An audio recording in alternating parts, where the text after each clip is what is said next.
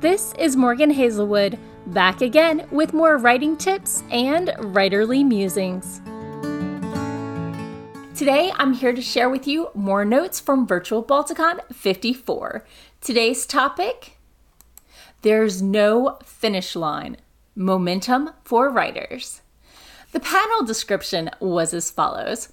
Experienced writers who have been on the roller coaster for a while know the big secret. You never really make it. Just because you've sold one book doesn't mean you'll sell the next one. And just because the last one didn't sell doesn't mean the next one won't hit big. This panel offers tips and strategies for maintaining the will to keep creating. The titular panel at Virtual Balticon 54 consisted of the panelists Joshua Bilmes as moderator, D.H. Eyre, Keith R.A. DeCandido, Scott Edelman, and L. Marie Woods. Of all the panels I hit at Virtual Balticon, this is literally the thing I've been wrestling with the most, especially this month. But honestly, every time I get rejected, I want to look at my work and see what can I do better. When we talk about momentum for writers, we're talking about when things are going well versus productivity grinding to a halt. We're talking the long term, not the short term. So here are 7 struggles of getting or finishing work. First off, well, if there's a deadline, at least you know when you're going to be done. Secondly, sometimes you can think you're done and then the editor will give it back to you. Third, work often comes in feast or famine, either more than you can handle and maintain your sanity, or crickets.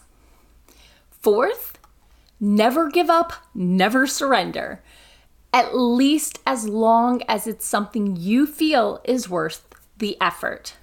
It took Scott Edelman 44 years to get a short story accepted by Asimov's magazine.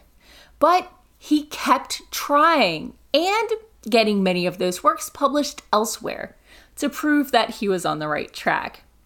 Joshua Bilmes says, if I saw you trying to get a car unstuck from the ice like that, I'd tell you to get a tow truck. If you are stuck on something, maybe it's time to try something new, or maybe it's time to get some help. Number 5 for struggles of getting or finishing work is deciding how much you want to prioritize your work. For L. Marie Wood, she put off starting a family because her career was getting momentum and she didn't want to stop that.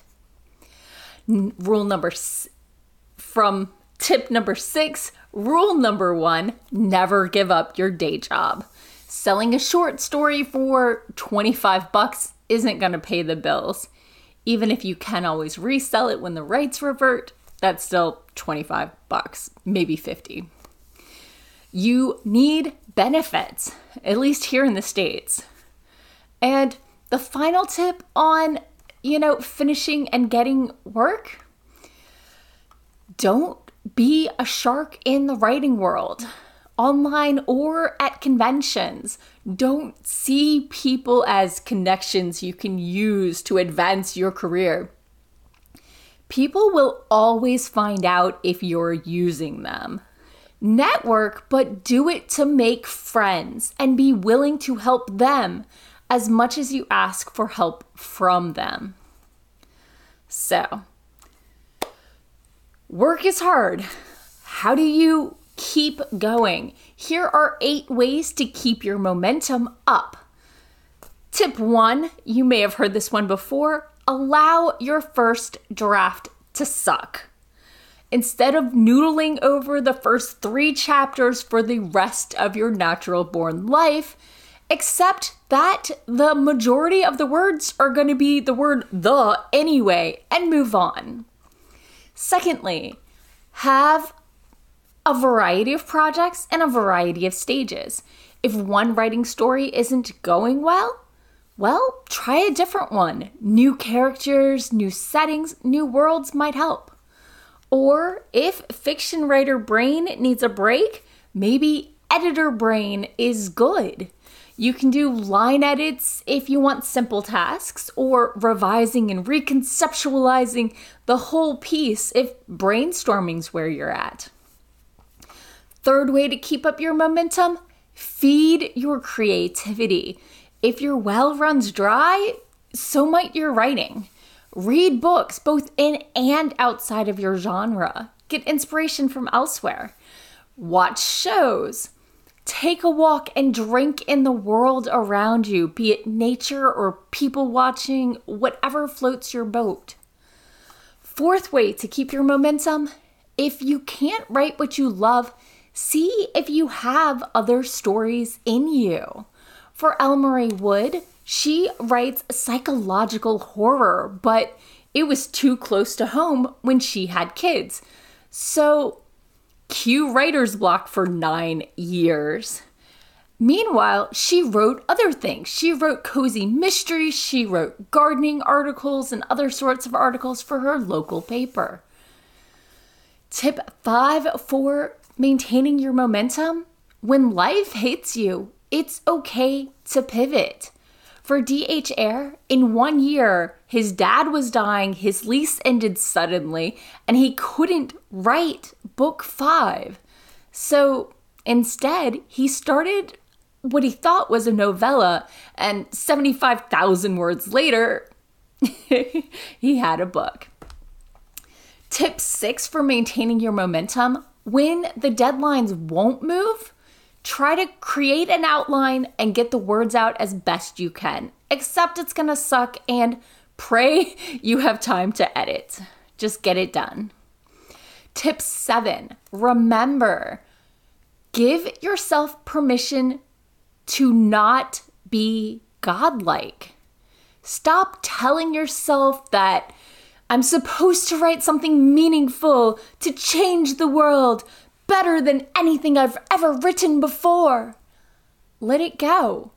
It's a career. You'll learn from that story how to write a better story, but you need to move on. I might be talking to myself right now. These are tips from Scott Edelman, and he went on to say that he couldn't have written his favorite story without having written the 20 before it. And the final tip on maintaining your momentum for now: the pandemic has been hard. Be kind to yourself. Joshua Bilmes couldn't get edits done during March, so he did other stuff. When writing your own work, publishers will often extend a due date. Just don't ask if you don't need it. So, let's talk about our panelists in specific, making it past those make or break points. Writing is a tough field. Sharing your dreams and your sweat and your soul with strangers, hoping for a connection. But we all have those break points, sometimes dozens of times, where we have to decide if we're going to keep going or if we're going to invest our time on something with maybe a more guaranteed return on investment. For Scott Edelman, he's still got a day job. After writing comics in the 1970s, he wanted to write his own stuff, and he was tired of collaborating. But he will quit any job that gets in the way of his writing. For Keith DeCandido, as a former editor, he saw what worked and what didn't and what was overdone. And working in the editing world gave him connections. But knowing people, while helpful for pitching, doesn't mean you can get away with writing stories that suck. It can help you know the market and know of opportunities coming, though. For D.H. Eyre, back in 2008, 2009, he was unemployed and his marriage was crumbling. He wondered if he was writing stories good enough to get published. So he entered one in a little writing.com contest and won first prize and got published in an e-zine. Yeah, there were only like 30 contestants, but he was still the winner. Next, one of his short stories from writing.com got picked up by a small press.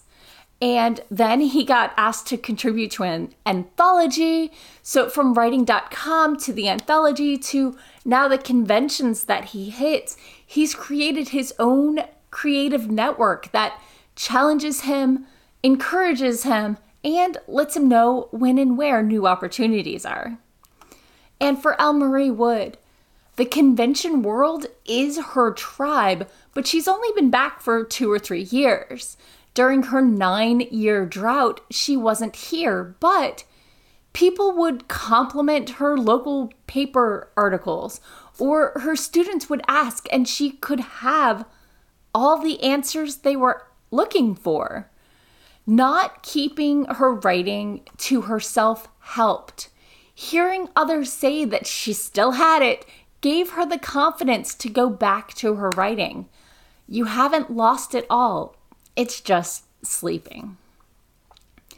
Which, I guess, in close, writing is one of those things you can always come back to, which is part of the attraction and part of the struggle. Only you can decide if the costs outweigh the benefits. And that's all for today. Thanks for listening. If you enjoyed this episode, hit that subscribe button and share it with all your friends. It goes a long way towards helping people find me. And I'll be back again next Monday with more writing tips and writerly musings. Bye-bye.